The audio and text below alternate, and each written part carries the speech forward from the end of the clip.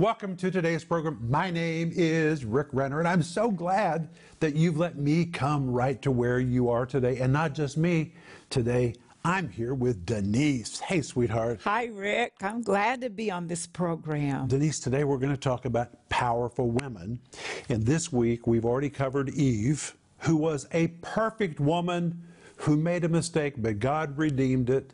And if you feel like you have made a mistake, God can redeem any situation. Then yesterday we talked about the nameless woman who changed history. Who was that, Denise? That was Noah's wife. She's my hero. She is truly a remarkable woman. She's a hero. We don't even know her name.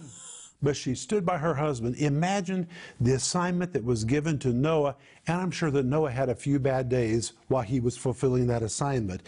He had a wife that was by his side. We don't even know her name, but she had a choice. She could help him or she could hinder him. And she got behind him, and not just her, their sons' wives, and we also don't know their names. No.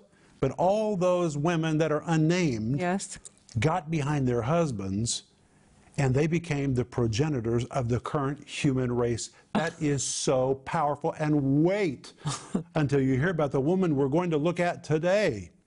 Now, somebody might say, well, why aren't you talking about men? I'm going to. We're going to get to that. But this series is about 10 powerful women. And we want you to order the entire series. It's by me and Denise.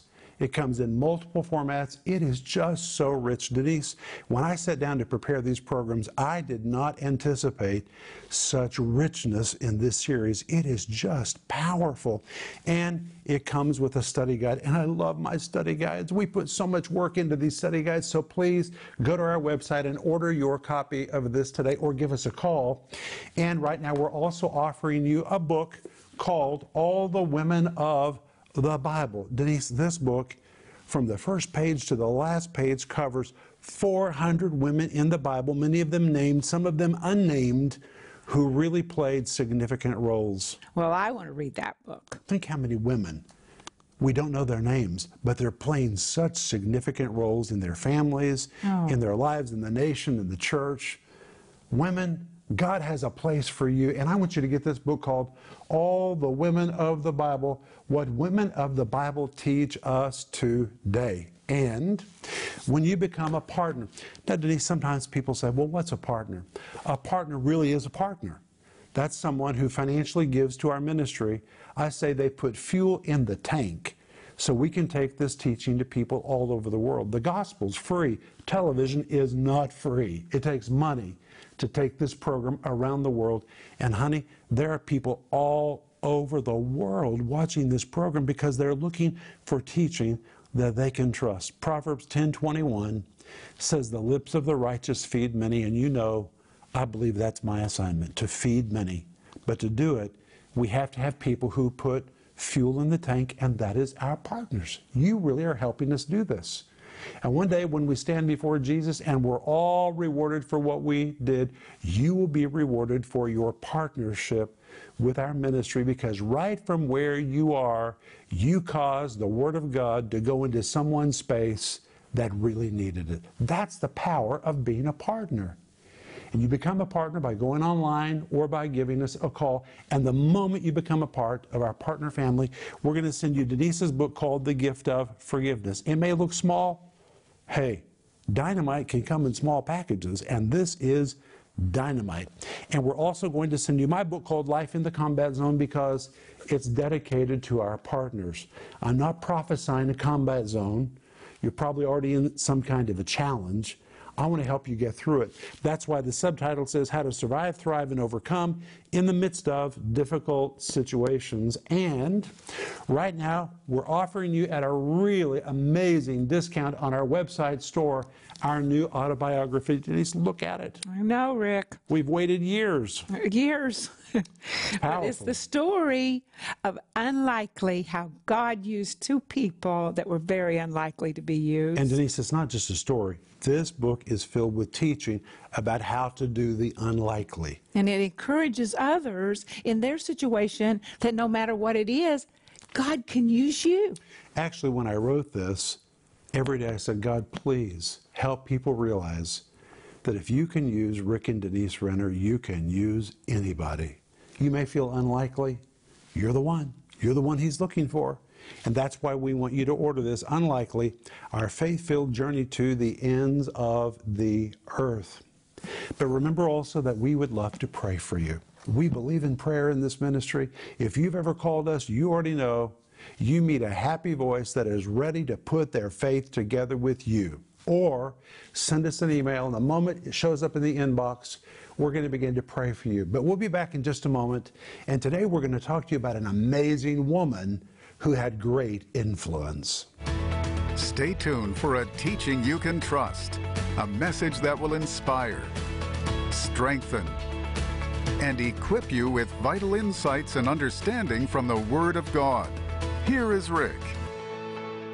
Today, I've asked Denise to be with me, and tomorrow, and Friday, and next week, because we're talking about powerful women. And Denise is a powerful woman who has supported me all of these years. And Denise, it is amazing to me that you have stood by me, you have followed me, even when God has spoken to me, but He didn't speak to you.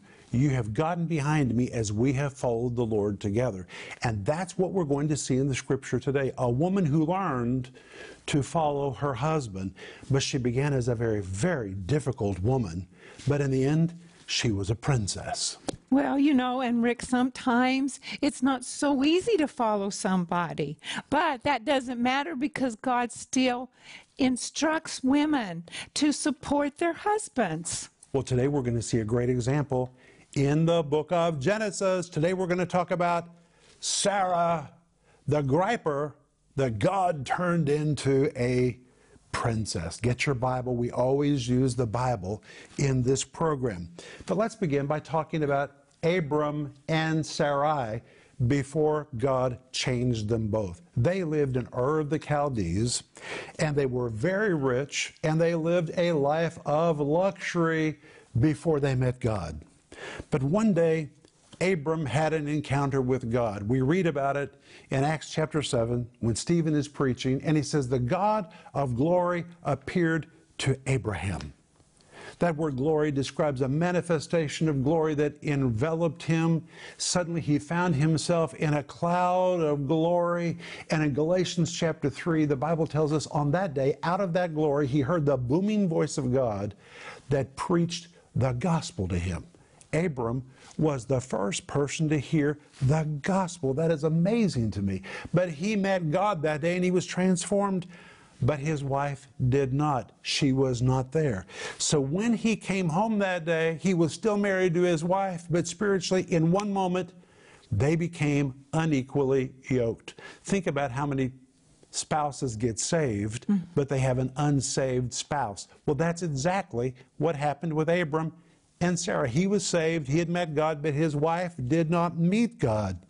And Abram announced that they would be leaving their home, leaving their palace, leaving their comfort, leaving their luxury to follow a God that his wife did not know.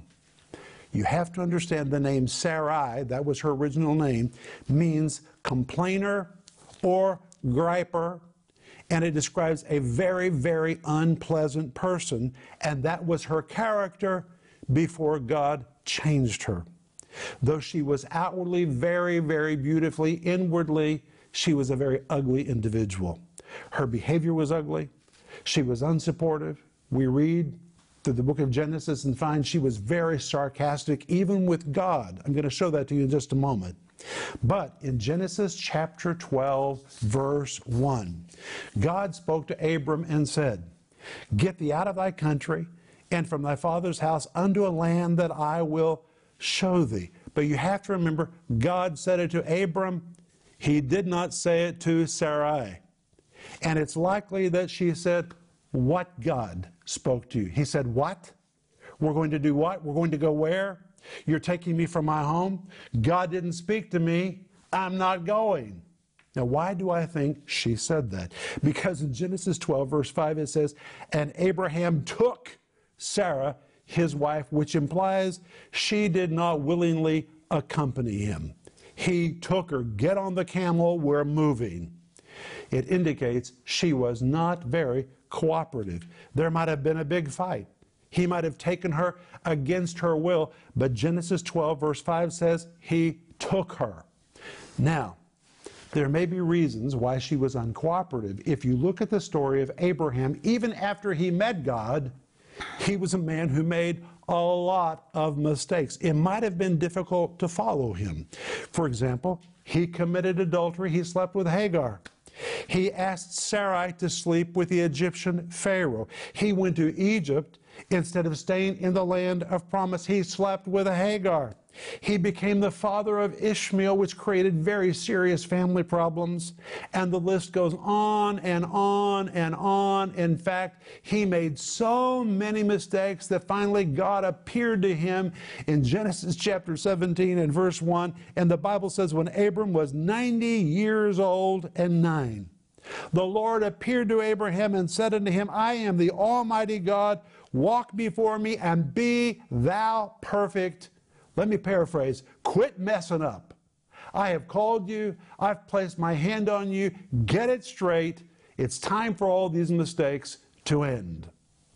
Well, if God saw the mistakes, I would assume that Sarai saw the mistakes as well, and it may have been difficult for her to trust his leadership. But she also was no joy. Remember, her name Sarai means complainer, griper. It describes a very unpleasant person. She complained all the time. She was hard to get along with. She was a fighter. She was difficult every step of the way. She laughed and even was sarcastic, Denise, with God. And we read about that in Genesis chapter 18, verse 9, where the Bible says, And they, the angels, said unto Abraham, Where is Sarah thy wife? And he said, Behold, she's in the tent. Verse 10. And he said, I will certainly return unto thee according to the time of life. And lo, Sarah thy wife shall have a son. And Sarah heard it in the tent door which was behind them, which means she was eavesdropping. This was an eavesdropping wife. Look at verse 11. Now Abraham and Sarah were old and well stricken in age, and it ceased to be with Sarah after the manner of women. Verse 12. Therefore Sarah laughed within herself, saying, After I am waxen old, shall I have pleasure, my Lord, being old also? Verse 13. And the Lord said unto Abraham, Wherefore did Sarah laugh? Saying, I of a surety shall bear a son which am old. Verse 14, is anything too hard for the Lord? At the time appointed, I will return to thee according to the time of life, and Sarah shall have a son. And in verse 15, then Sarah denied, saying, I laugh not, for she was afraid. And he said, Nay, but thou didst laugh. She said, I didn't. He said, yes, you did. No, I didn't. Yes, you did. No, I didn't. Yes, you did. She was arguing with the Lord. And she sarcastically laughed when God spoke to Abram. Now let me ask you, if she laughed at God and was sarcastic with the Lord, what do you think are the chances that she may have been a little snide and a little sarcastic with her husband? Remember, her name Sarai meant complainer, griper, a very unpleasant person. But then something happened that changed it all. She had an experience with God. And when she finally met God, it changed her behavior to such an extent that God changed her name. She was no longer Sarai, which means complainer, griper, but God changed her name to Sarah, which means princess. The complainer and the griper became a princess. Isn't that amazing? That's amazing. Those are polar opposites. Now, it doesn't mean that it was easy to be transformed. It took place over time, but Sarah learned to submit to Abraham and to respect him. Abraham was probably, as I've told you, a very difficult person to follow because he had made so many mistakes in his life up until that time. And men, I want to say something to you. We need to do everything we can to make it easy for our wives to follow us. I understand why some wives don't want to follow their husbands. They have seen him do crazy things, unstable things, start things, not finish things, miss it here, miss it there. And then when he says they're going to do something new, Her heart is filled with trepidation because she's heard this before. We need to be solid. We need to be stable. We need to be very godly in the way that we lead. It makes it easier for our wives to follow us. But women, listen, you need to understand you may not be easy to lead. And probably Sarah was not very easy to lead because by nature she was a complainer. She was a griper. She was a very unpleasant person. What do you mean we're going to do this? What do you mean we're going to do that? I'm not going to do that. Abraham had to take her. She probably wasn't the easiest person to lead. But Abram was her husband, and that was the responsibility that God gave to him, and she was his wife, and that meant she had a responsibility to follow. And together, over time, they became the mother and the father of faith. They were never perfect, but they became the mother and father of faith. And they are described hysterically in Isaiah chapter 51, verses 1 and 2, where the Bible says, "Look unto the rock from which you are hewn." It's talking about Abraham.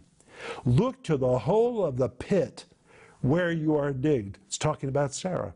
"Look unto Abraham your father, and unto Sarah that bare you." And in these verses, Abraham is called a rock, immovable, difficult to deal with. Sarah is called a pit. Would you want to be called a pit? It's not a good picture. But over time, they learned to walk together, and together they became the mother and the father of faith.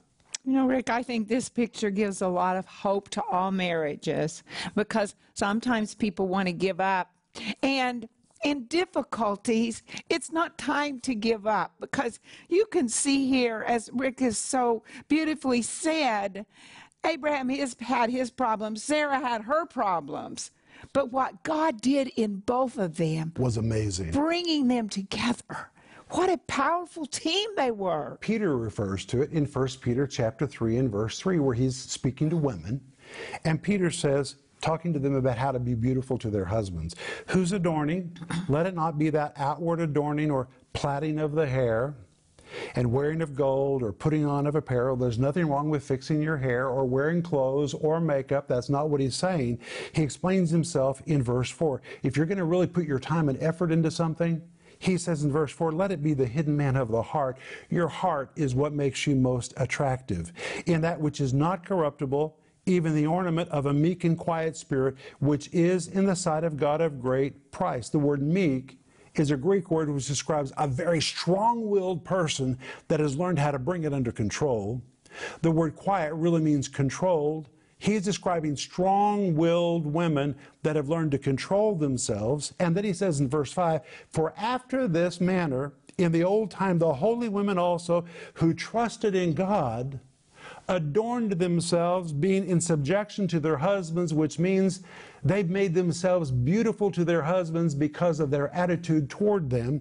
And then he gives us a concrete example in verse 6, "Even as Sarah obeyed Abraham, calling him Lord, whose daughters you are, as long as you do well and are not afraid with any amazement." But notice it says Sarah obeyed Abraham.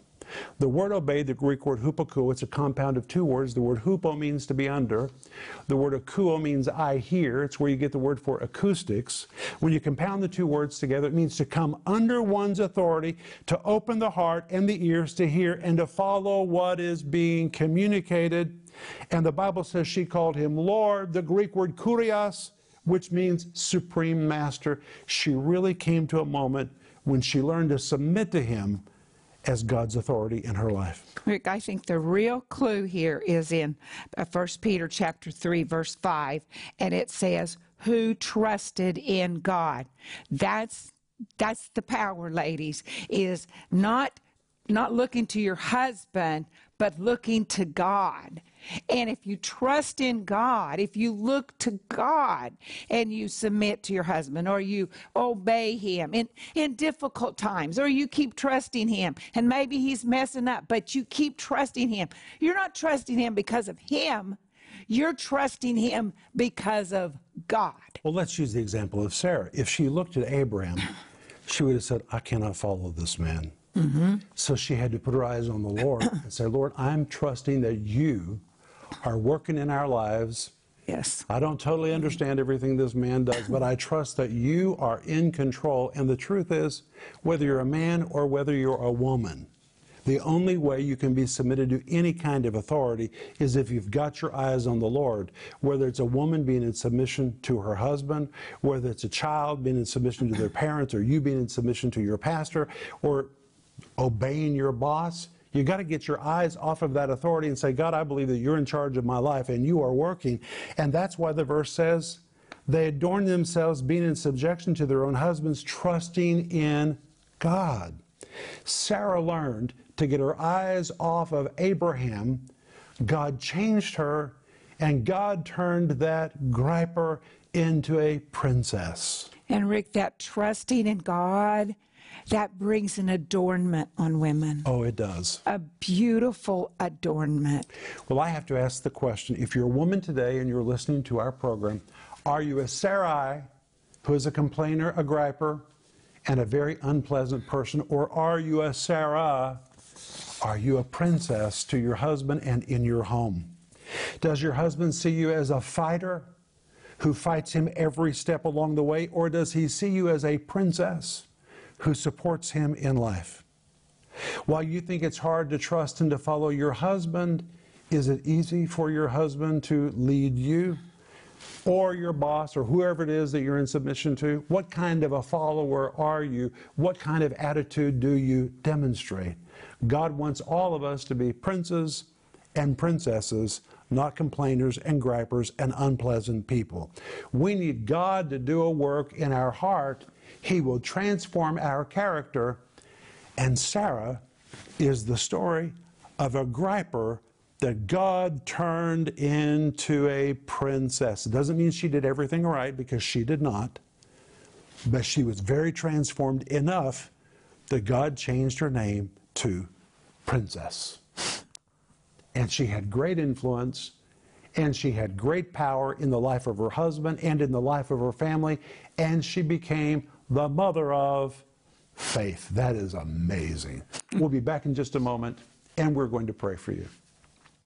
Women are powerful and very influential, but what kind of power and influence they have depends on what has happened inside their hearts. The Bible tells us of women like Jezebel, a woman who had no touch of God in her heart and used her influence to destroy her husband, her sons, and her nation. But the Bible also gives examples of women who were supportive, godly, helpful, and delivering.